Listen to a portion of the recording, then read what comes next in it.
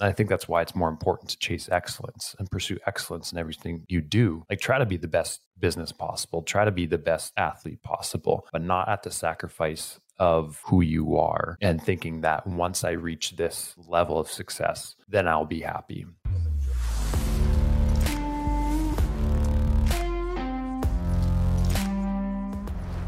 Hello, everyone, and welcome to the Lifestyle Engineer Podcast. I'm your host, Matt Chenard, and today I have Derek Batman with me today. He is the founder of Hard Bat Athletics, on a mission to change lives through fitness and change companies through branding. Welcome, Derek. And first of all, obviously, everyone probably says, what a sick name. Amazing name. I'd probably sound like a broken record at this point, but I just tell everyone it's like the last name lottery, man. I had no effect on this. I'm not one of those weirdos that loved comic books and decided to, reinsert this or insert this later on in life. Yeah, I was born, and this is what it's been since I have my first memory. So I love it. So we are both in the gym industry space, and we recently got connected through Sean Ryder, who is my mentor in the gym space, and also he was on my podcast. We talk about infinite banking. So if you guys have a chance or are curious about that, check it out. So we got connected and we had a conversation. Yeah. And we are like, yep, let's have some podcasts. Let's be on each other's podcasts and go from there. So you talk about branding. I would really like to start with that. What draws you to branding? For me, I think it was in part the empathy that I've gained for new business owners by the way of being one for a really long time and not having a good pulse on what it takes to build a brand from the bottom up and some of the frustrations that have come out of that. And I think the second part of it is once I started to figure out how to put something together that was meaningful enough to capture some eyes and ultimately get some leads and some people into my businesses. And it was just the recognition that everyone has something unique to offer to the world. They just need to find the right channel and methods to be able to tell their story. And I think that there's ultimately a lot of power in storytelling. And that's essentially what branding is it's people like us do things like this. I think that's the Seth Godin way of putting it. And I love that. And I think that a lot of times the things that fall underneath of branding by the way of marketing and sales kind of come with a taboo and get a bad rap. And I don't think that needs to be the case. I think, in a capitalist society, we live in a way that is the best possible way to exchange goods or information with one another, which is that the buyer and the seller in a capitalist society both say thank you. Right. And that's not the way it is in many parts of the world. And I think that that's something that we take for granted.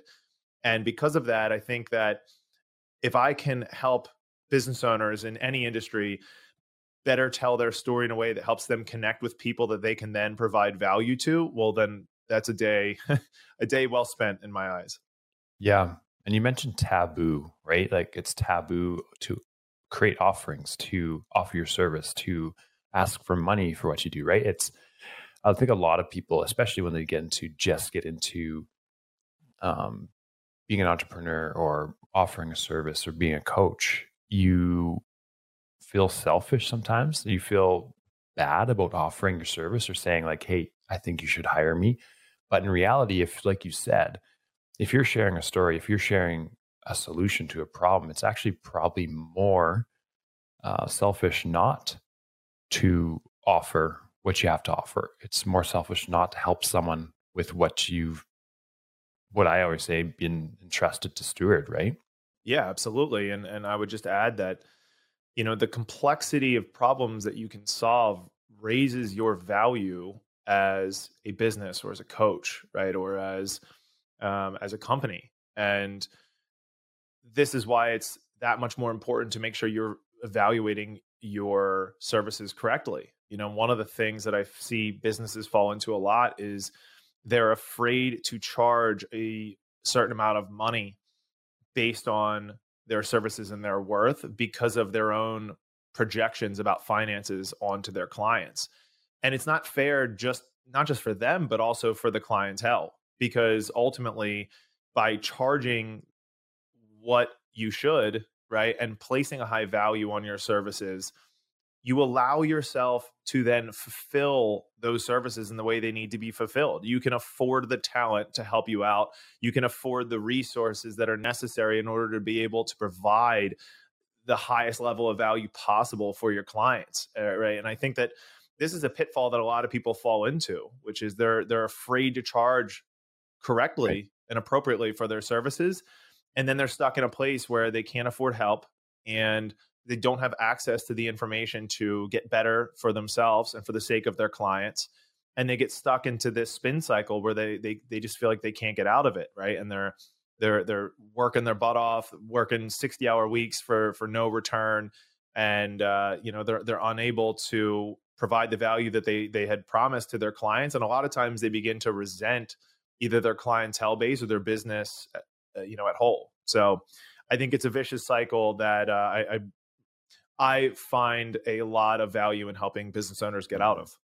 Yeah, it's hard, right? When you're trying to be everything to everyone, and when you try to be everything to everyone, you're nothing to everyone, right? Like you can't, if you're offering a premium service, because we all as business owners want to offer premium service, but you're not valuing it at the right amount, like you said, the resentment, burnout, um, and then you'll sometimes you'll have people that purchase your service that regardless of how much effort and energy you put into it, they're not going to find value in it because they're stuck in that mindset themselves, right? That more of the victim mindset and lacking the responsibility um, to invest in themselves and to search for things that are have higher value.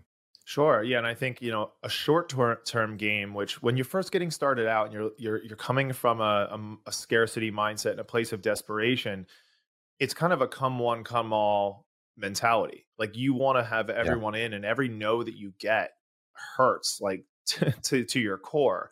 But the longer that you're in the game and the more foresight you're able to have into the future, right? You can talk on longer time horizons. What you start to realize is that you want a bunch of no's. Like you want a lot of people to not be the right fit for your service. And you want to have the bravery and the knowledge to know, or to be able to say, yeah, this probably isn't a good fit for you, but let me recommend somewhere that is. And in this way, what you do is you very carefully curate your culture and your following to be that of the types of people that fit the business that you want, right? And for your vision for your business. But I know how hard this is in the very beginning when you're struggling to, you know, keep the business afloat, let alone get a paycheck. And you don't want to say no to anybody, but eventually you have to learn to play the long game. And I think that that is for the benefit of both, the owner, the employees, and the consumers or clients.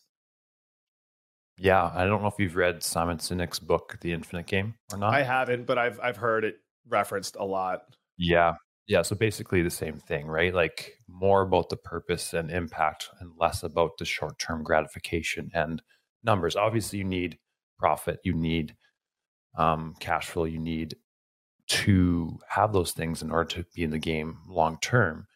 But if you're sacrificing, hey, the clients you want to serve, if you're sacrificing your service, if you're sacrificing yourself in order to get the short term gratification, you're not going to be in business for very long, right? And that's a difficult thing because it is like it sounds easy when we talk about it. Well, don't worry about when someone says no when you offer them a service. That's difficult at the start, right? But you do build that resiliency, you build that mindset that someone will come that aligns with the service. And so I specialize in helping business owners become stronger people of character, but also build their ethos, their culture, and their purpose around the gym or their business in general. And I think that's part of branding too, right? The purpose, the culture, you're going to actually repel some people with if you have a strong culture, if you have a strong mission and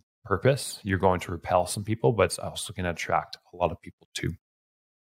Well, and to your point, I think that what it is that you do with business owners and entrepreneurs is what it allows them to be able to tell their story from a more authentic place. You know, the more in touch you are with your core values and your purpose, the easier it is to tell your story, and the more authentic it will feel to the people that are listening to it. You know, like we all know what it feels like when we get on YouTube or you see someone on Instagram or TikTok and they're playing a role. You know, like I Yeah. think like a good example of this is like the Liver King, you know, and he's a very successful human being in what he does, but it comes by the way of just entertainment value. No one looks at that man and goes, yeah, he's authentic in what he's doing, you know. And I don't take anything away from that, because I think that there are many avenues to be able to find success in the world. But I think you and I both work with a lot of people that exist inside of a very micro niche, if you will, in terms of a brand. And that way of doing things is just not going to fit, right? Because like I exist in a small town in Newark, Delaware, and if all of a sudden I take on the persona of the Liver King, people are going to be like, who the hell is this guy? Right? And like, I'm supposed to go to his gym that's 3 miles away. Why is he acting like this? This isn't natural, right? So I think it's just important to recognize that, you know, that authenticity piece is huge, because you're really trying to become like 5 Mile famous in your area. And to do that, like, you want the people to know who you really are. Yeah, absolutely. And if you happen to have more influence, like on, because social media allows us to have more influence than just in our cities now, you want it to be in alignment with who you are. And I was talking with Mario. He's another um, branding coach. He was on my last podcast, and we were talking about authenticity, this very thing. Like when you can deliver your brand, when you can align your business with who you are, that's a way better place to be delivering your service from than trying, like, again, Liver King is quote unquote successful. Like if we're looking at what success is, I mean, $100 million businesses, like I think he said he brings hundred millions of dollars a year. And that's part of that is by him being so out there playing this role. But I struggle seeing how that wouldn't be tiring, right? Because he's having to commit to being this person day in and day out. Like for one, I'm not trying to judge, but never wearing a shirt anywhere, because that's part of his thing, right?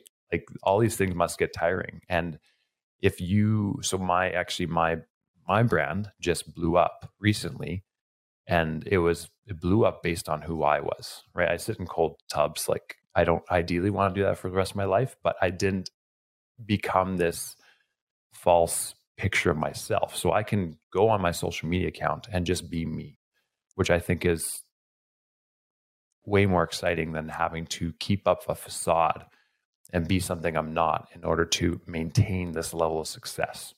Sure. Well, yeah, I mean, I think at the end of the day, everything's just a trade-off, right? And there are certain trade-offs that you have to be willing to make in order to grow to a certain point. And I think as long as you're being genuine and honest with yourself as far as what those trade-offs are that you're willing to make, well, then that's what living in authenticity means. And like maybe for him, right, for Liver King, like that is his dream, right? And he feels purpose in what he's doing, and perhaps he is by any means gaining as much traction as he can to spread his message to the world. And that's fine, right? I think that it's a pipe dream for many people to want to chase that without understanding the true trade-offs that he's making for his lifestyle.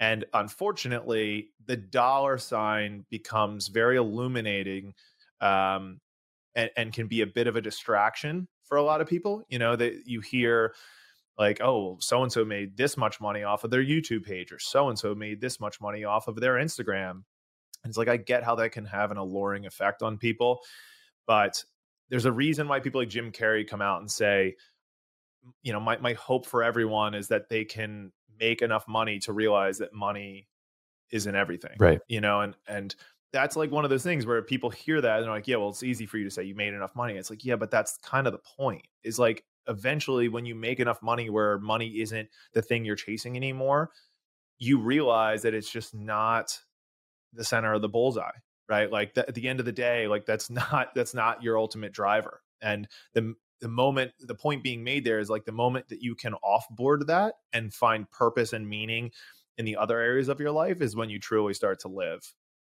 Yeah, because you're not reliant on the outcome to continue pushing forward the mission, right? The mission is what keeps you pushing forward. And maybe the byproduct might be financial success, might be these other things. I think that's why it's more important to chase excellence and pursue excellence in everything you do. Like, try to be the best business possible, try to be the best athlete possible, but not at the sacrifice of who you are, and thinking that once I reach this level of success, then I'll be happy. I haven't asked you, Derek, did you play sports growing up? I did. I basically played everything under the sun up and through high school. And then in college, I got into jujitsu and Muay Thai and boxing and those sort of things. And that was my segue into CrossFit.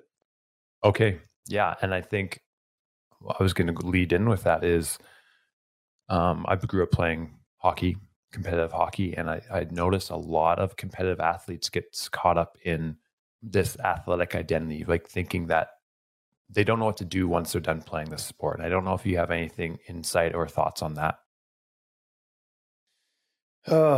Yeah, a lot.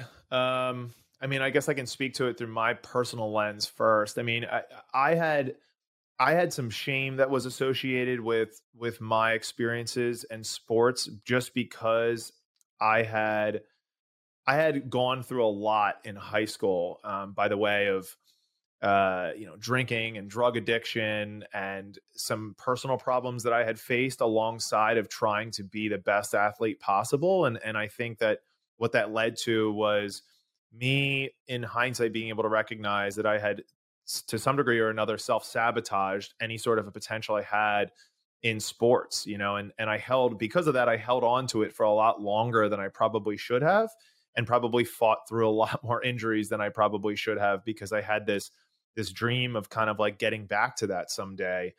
And, I've learned to learn through that, and grow from it.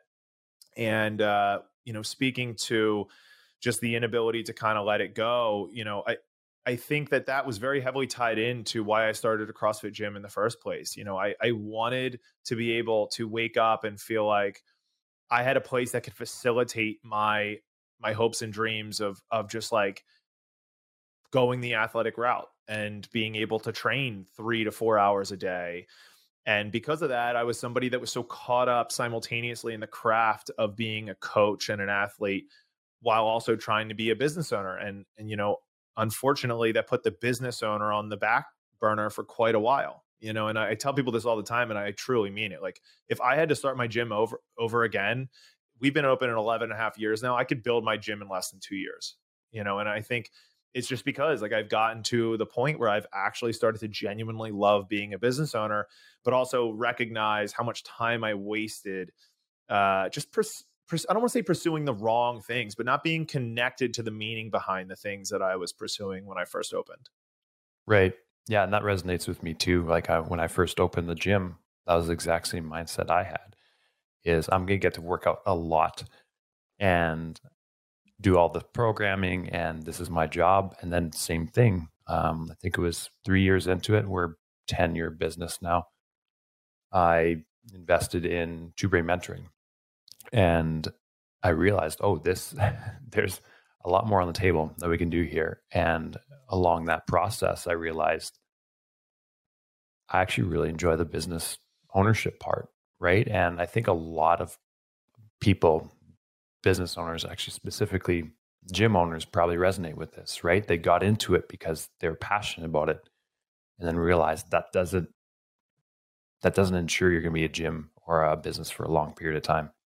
Yeah, and I spoke to the scarcity mindset earlier, and I think that what this led to for me in the very beginning was like I walked around with my shoulders pulled back and my head held high, based on the fact that I felt like I gave everything in my being to being a good coach. And because of that, I would hoard the information, right? Hoard the resources. I would consciously or subconsciously also believe that like I was the best in the building. I was the best in the business. And because of that, I limited the opportunities for the people that worked for me. Like in the first probably half, of owning my business, I spent the majority of my time trying to prove to everyone that I was the best at what I was doing. And look, in large part, I was obsessed. I was dedicating an absurd amount of time to my craft. But then again, I should have been doing that. Right. I was the owner, and I shouldn't have placed that kind of responsibility on the other people. And also, if I was better than them, then that's my fault, right? That means that I'm not taking the time and spending the energy and money for that matter in providing the resources and coaching development necessary to help every single person below me get better. And once I made that switch, which took time, I don't want to refer to it as a switch because I think that gives the impression that it happened overnight. But Right. as that switch occurred over the course of a year or 2 years, and Two Brain was a major part of that. I now have not only been able to provide ridiculous amounts of opportunities for my employees, but they're now giving 10x, 100x the value that I was ever able to give as an individual owner, and I'm just very thankful that I found that path because I was living in such a place of scarcity and of just selfishness. So it was, Right. and I feel like every owner goes through that. I Yep. see it a lot. I see it a lot. Same thing. I went the exact same thing. And you start to bottleneck your business, right? And because you're wanting to be everything to everyone, again, like going back to what we were talking about before, and wanting to be seen as everything because your ego, it's the ego part, right? At least I'm talking for myself. It was an egotistical thing, right? And again, I think we should pursue excellence. I think we should be the best we possibly can be, the best coach, the best business owner, the best spouse, the best parent, whatever it is. You should try to be the best you possibly can. But not get caught up in that becoming an identity piece that you can't then share with others. That scarcity mindset piece, right? And I think that piece really limits business owners too, right? Like you're talking about being a coach and almost putting yourself on a pedestal, because I'm talking for myself here, putting myself on a pedestal because I have all these certifications. I'm this good.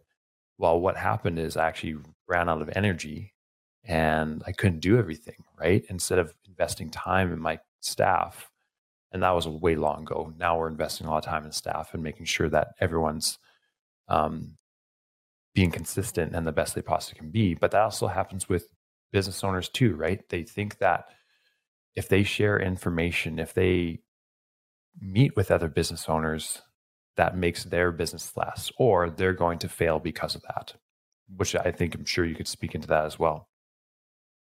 Irony here is that I have part-time coaches that work less than 15 hours a week that are making more than I was making when I was working 70 hours a week, Right. And we spoke to kind of the importance of being able to pass this information down to the coaches by the way of just having this growth and abundance mindset. But I think it also goes in the other direction, right? I have developed as a coach so much more now that I welcome advice and feedback, right? And want to learn. Like I approach the relationships that I have with physical therapists and chiropractors and other coaches and fitness professionals and dietitians by the way of like, I'm actually curious. I'm not coming into this conversation purely because I want to demonstrate my knowledge base. It's like, I already know what I know. Like I'm trying Right. to improve, right, my own personal software by the way of being genuinely curious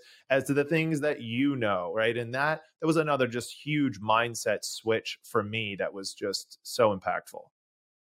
Yeah, being humble and entering into situations with curiosity, knowing, hey, how can I grow? And if there's insight I can give, if there's wisdom I can share, awesome. But it needs to be placed at the right time. And then, yeah, I think that's such a powerful thing. Let's talk about mindsets a little bit. So you mentioned scarcity quite a few times. And I teach on mindset shifts, whether it's for business owners or just individuals. scarcity versus abundance. Let's chat about that a bit. Give us a kind of a flow chart of what that looks like. Well, I don't want to beat this point too much, but like I do think it's important to note that I think these things can be so heavily driven by environment. And Mm, in the first thing I had mentioned earlier was about being in a place where where I felt like I was making no money, and was living not just paycheck to paycheck. I was like defaulting on my student loans, running up credit cards. So it's incredibly difficult to have an abundance mindset, but when you're literally in scarcity. You know what I mean? Like, so environment matters for sure. Now, just adjacent to that, environment matters by the way of the types of people you're surrounding yourself with. Like, I spoke to Chris Cooper back in 2000 and I think it was 15 or early 16, when like the program was like maybe $5,000 for the year to get started. And it's like, yes, was that a ton of money for me back then? For sure. But I just think about if I had had the exposure to a group of people that came from an abundance mindset, how much quicker I would have made the adjustments to working towards on that continuum towards abundance. And I think that as much as environment matters in the way that I explained it, but in work, working 60 hours a week, being around other starving coaches and people that were just grinding every single day to try to make any sort of money to be able to basically pay the bills, to now getting around gym owners that had found a level of success but were willing to part ways with the information that they had gathered to be able to help get them there and graciously give it to other gym owners. I think my mindset would have shifted much sooner, and I hope that because of now being part of some of these groups and having the resources and these very successful coaches and gym owners and business owners in general, that I can then provide that resource for other people that might be in a place of struggle. yeah, what you mentioned there is groups, like the whole principle of the average of five. Like you're the average of the five people you spend the most time with. And with us being in the more technological age, right? Like it's exponentially growing. You can surround yourself with people from around the world that you want to glean things off of and say like, hey, this person has a different way of doing things. Like you mentioned, Chris Cooper, same thing. I think around the same time I chatted with him and I saw that the group of people were doing something different and they're having success. The metrics were shown that people are having success with the tools and the tactics and the methods they're applying. And then I believe it was 2017, I joined, it's called the Tinker Mastermind Group. And I was in there for about 3 years and just a whole different level. I remember going to that Facebook group and seeing what people were doing in there. I'm like, oh, this is different. This is different entrepreneurship than I've ever been exposed to. And it was like this ladder for me is just our small town. We don't really talk about entrepreneurship here. There's not much for that. But then when I got into Two Brain, that was my first kind of mastermind. And I was exposed to that, realizing, oh, there's a different way of looking at life. There's a different way of doing these things. Then the Tinker, the higher echelon of this, way different, right? People are doing things and it just starts to pull you up and your perspective and your mindset changes what you think is possible. And I'm sure there's multiple levels that I don't even know about yet. Oh yeah. I mean, and what's like, it is a pay to play situation, and it's because people want you to make an investment. And unfortunately, that usually comes by the way of both monetary and time. Like people want you to invest into the group. And I've kind of made this ascension myself. And every time, I get that uncomfortable feeling of like, okay, it's time to move on to the next. This is more than I want to spend or allocate towards this, and I do it, there's the return is always ridiculous. So like you play that game enough and you can start to leverage the people in that group to tell you which groups you need to go into next, so that there's a level of trust that's there. It's not like you're not Googling right mastermind group that I should join. It's like you're using the people that you've gained rapport and trust with to be able to say, hey, this is what you need to do next.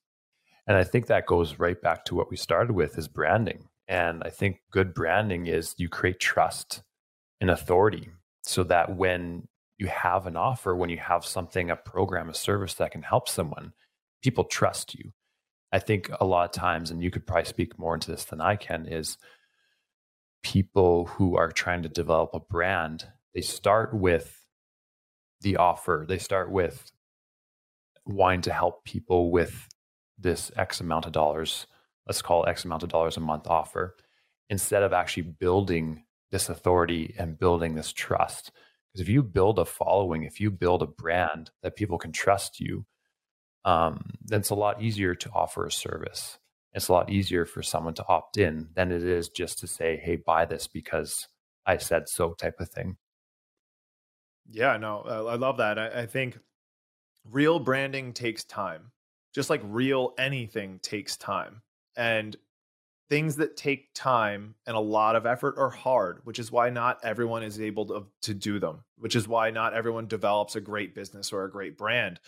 And I think, I don't want to get too much into the X's and O's because it'll confuse people without actual metrics to look at and pictures. But, I think one of the pitfalls that a lot of people fall into on the marketing side of things is that they are basically trying to take this, uncurated, wide open audience that they're exposing their information and content to and trying to make a sale without having vetted at all who is a right fit for their business and who is not. So it's like, in worst case scenario, nobody knows you. So why should they buy from you? So that you don't get any leads.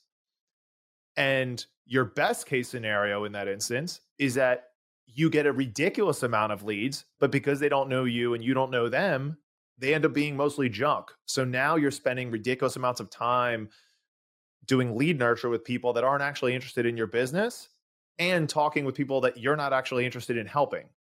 So true branding is the ability to take this wider net and then use tactics to start to get a better picture of who's engaging with my stuff, right? Who's watching my videos, who's, liked or commented on any of my posts before, who has interest in behaviors that are similar to that of the type of person that I want to work with. Okay, now let me attract those people, right? And the funnel that I just demonstrated for you could take years and tens of thousands of dollars in videos and in photos, right? And lots of time of writing blogs. And oh, by the way, lead nurture that's not done all by AI. Like, you have real human contact with people, right? You've gotten on the phone, you've done cold outbound calls, you've done discovery calls, you've sat in a room across from somebody and listened to them pour their heart out about their story of why losing weight is so meaningful to them. Like, Alex Hormozi talks about this all the time. He's like, if you do 4,000 consults, right, it is unreasonable to believe that you're not going to get better at sales. And the same is true through everything up that funnel down to the bottom. Yeah, it's just repetition, iteration.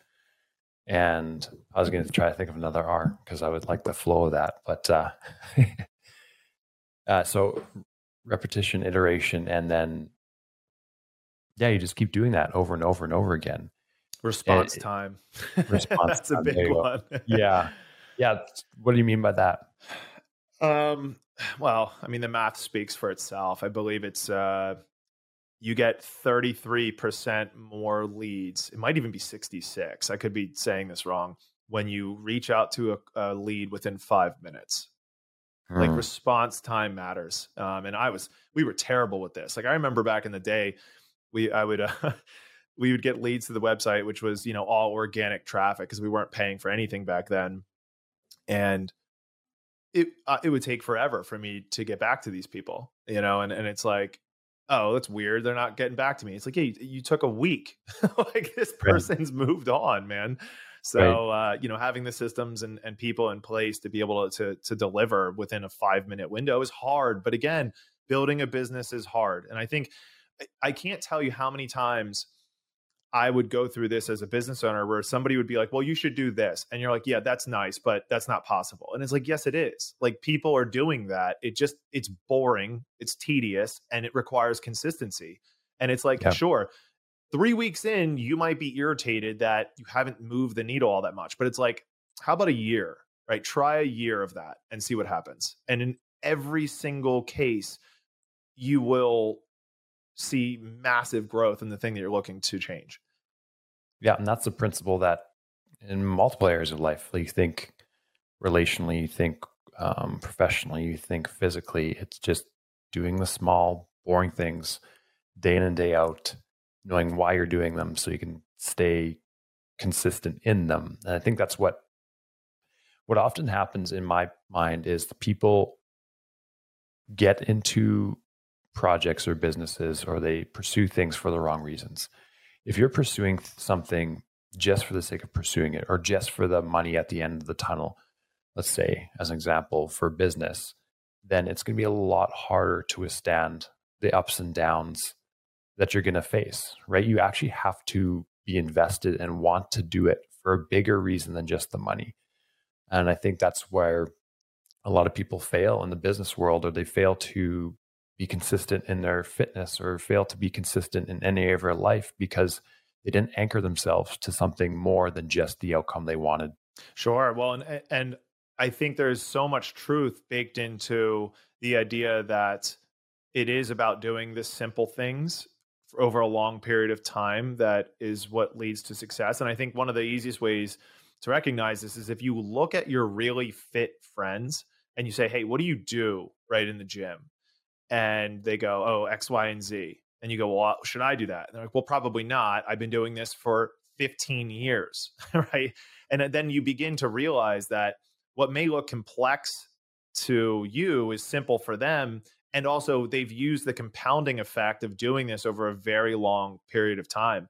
And a point I wanted to make in regards to something being simple or breaking it down to simple steps is that I think people oftentimes ruin their ability to keep things simplistic because they're just trying to do too much. So in other words, if all you are worrying about is your fitness, right? And like trying, let's say the center of the bullseye for you is like, I want to be able to look good, feel good, right? And you're like, okay, I'm going to put the things in place that have the highest amount of leverage, and I'm just going to focus on those. And I think that it can be really simple when it's like, okay, just eat your body weight in protein, right? In grams of protein. Just get X amount of, ounces of water a day. Get X amount of sunlight, whatever, right? But when you start to add this into, oh, well, I also want this social life and I want to go out every single weekend. And, oh, like on weekdays, I am involved with theater. And then like, you start adding in these 5 to 10 other things that you involve in your life, and you start to realize that simplicity isn't simplicity anymore when it's met with 1,000 other inputs.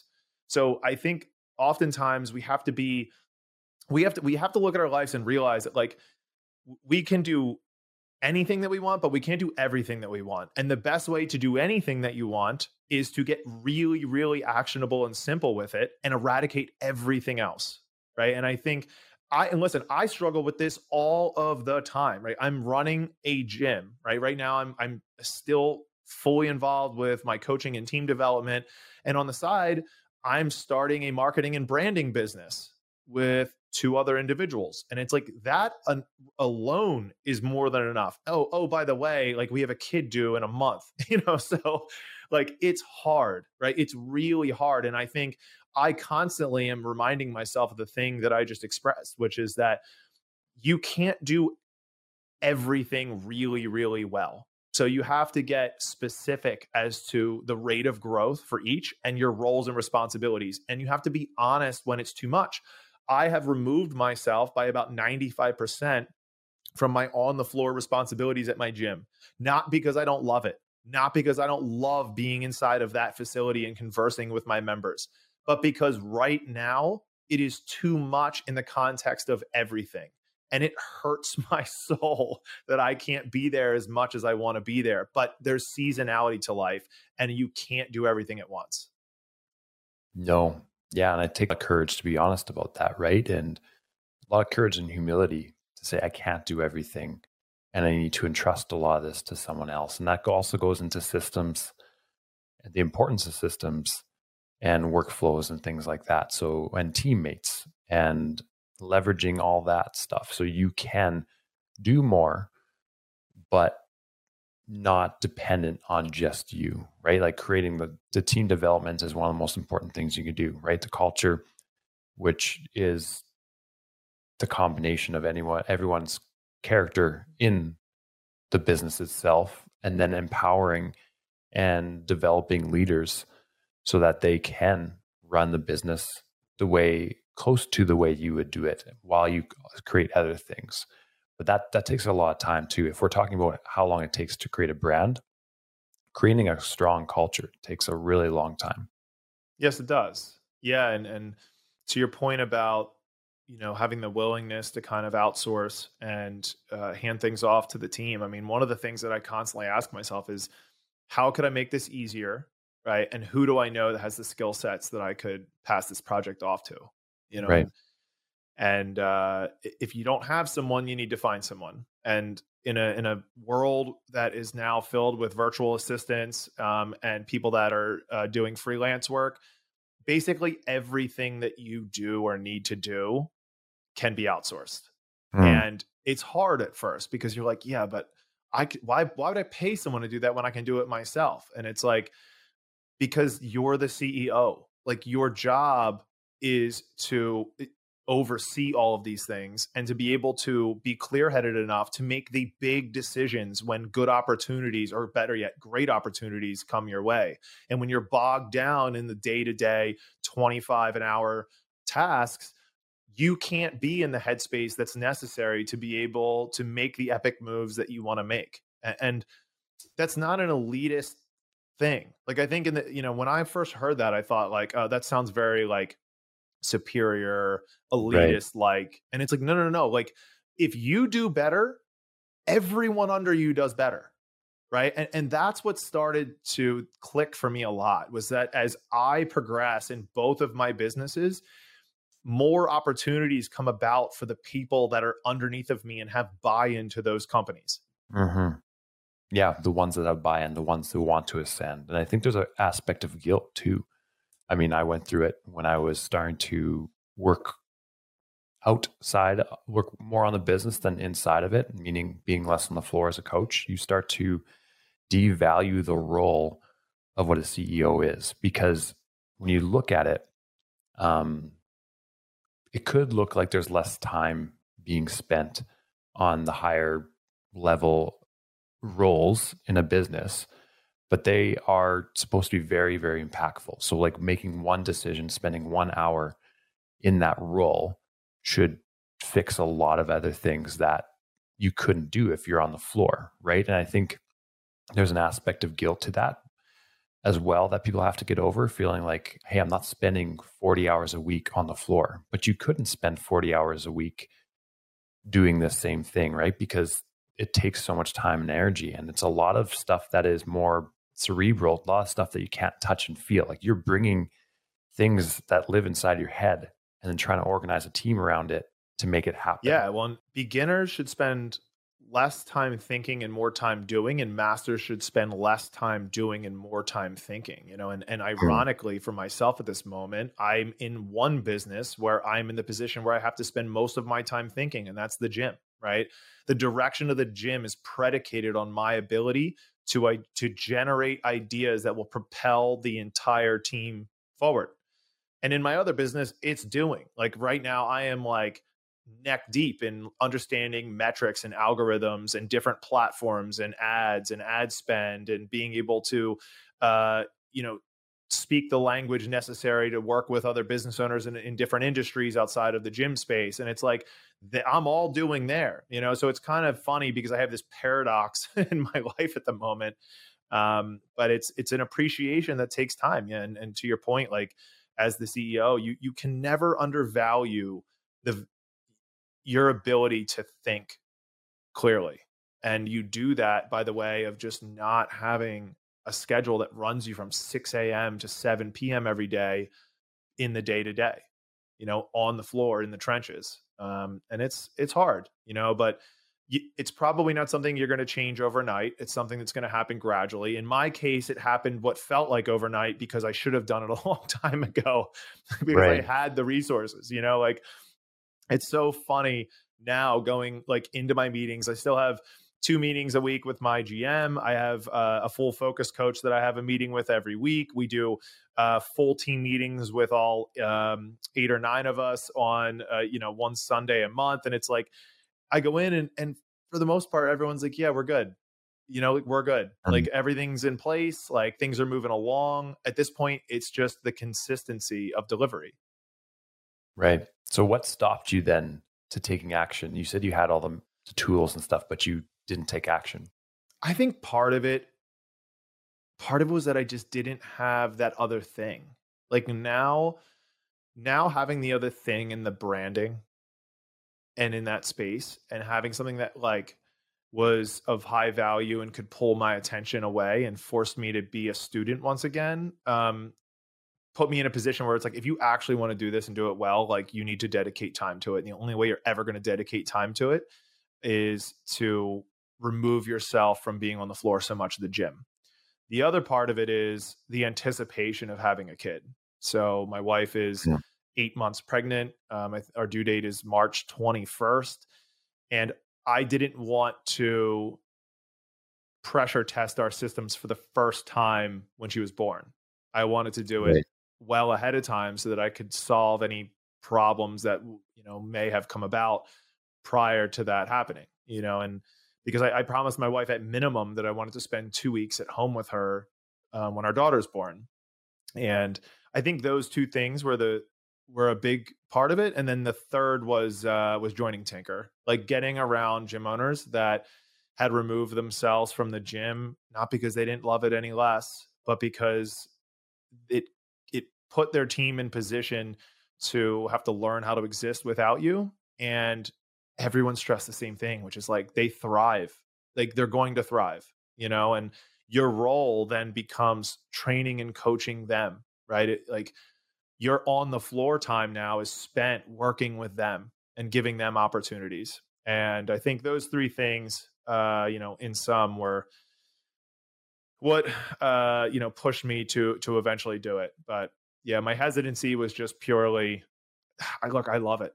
Like I love being a coach, and that's the hardest part about all of this is like my fondest memories and the thing that I still enjoy the most is either being one-on-one with a client and having those like deep rooted conversations, or standing up front and coaching a class and leading a group of people that are there to, mutually high five and suffer together.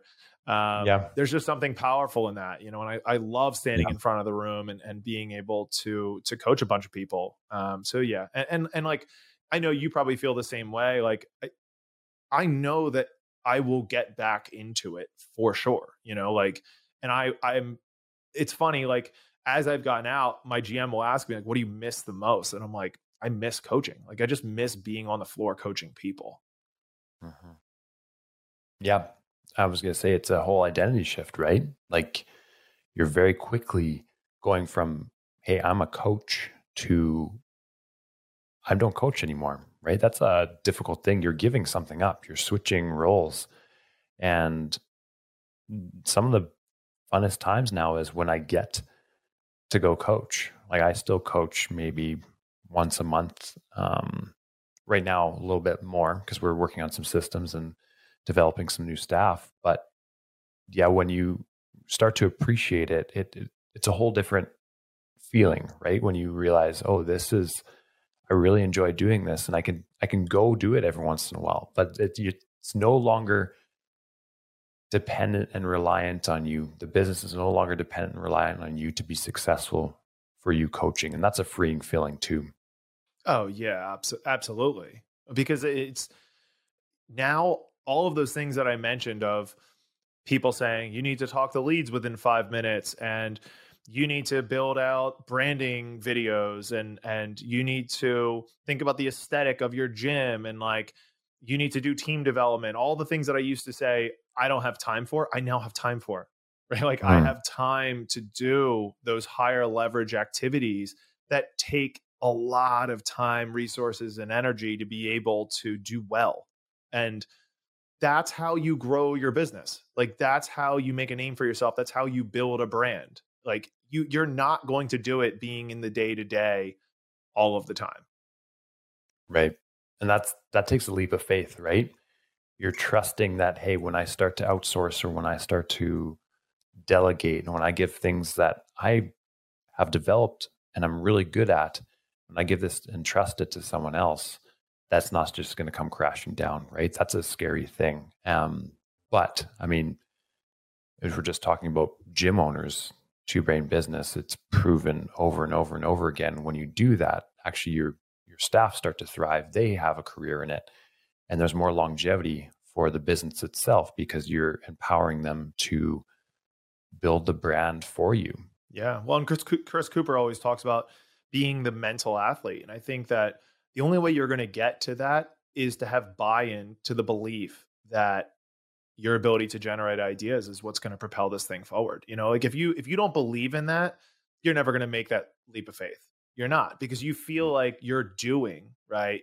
The actions that you take are the number one thing you need to be doing. And until you start to appreciate the value of just being able to sit and think or go for a walk in nature and find clarity in your purpose and mission and vision, you're going to get stuck in it.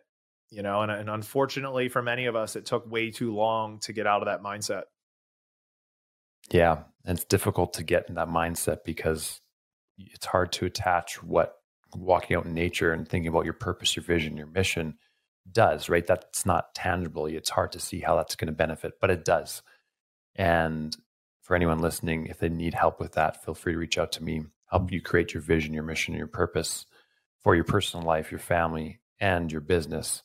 And if you need help from Derek in terms of marketing and branding, tell us a little bit more about that. Where can people find you and how can you help them? Yeah, so right now we're just getting this thing off of the ground. We currently have over 10 businesses that we work with, mostly in our local area, but also gyms all around the country. And right now, the best place to find me is just Coach Batman on Instagram or Derek Ryan Batman on Facebook. And you could just shoot me a DM or a private message. We are in the process of getting that LLC fully formulated and built out. And when that time comes, I'll be able to post links and talk about the business itself. But yeah, right now, everything runs through me. Awesome. Well, Derek, thanks for your time. It's been a pleasure. And again, if you guys want to connect with him, they'll be with Derek, be in show notes there. Appreciate your time.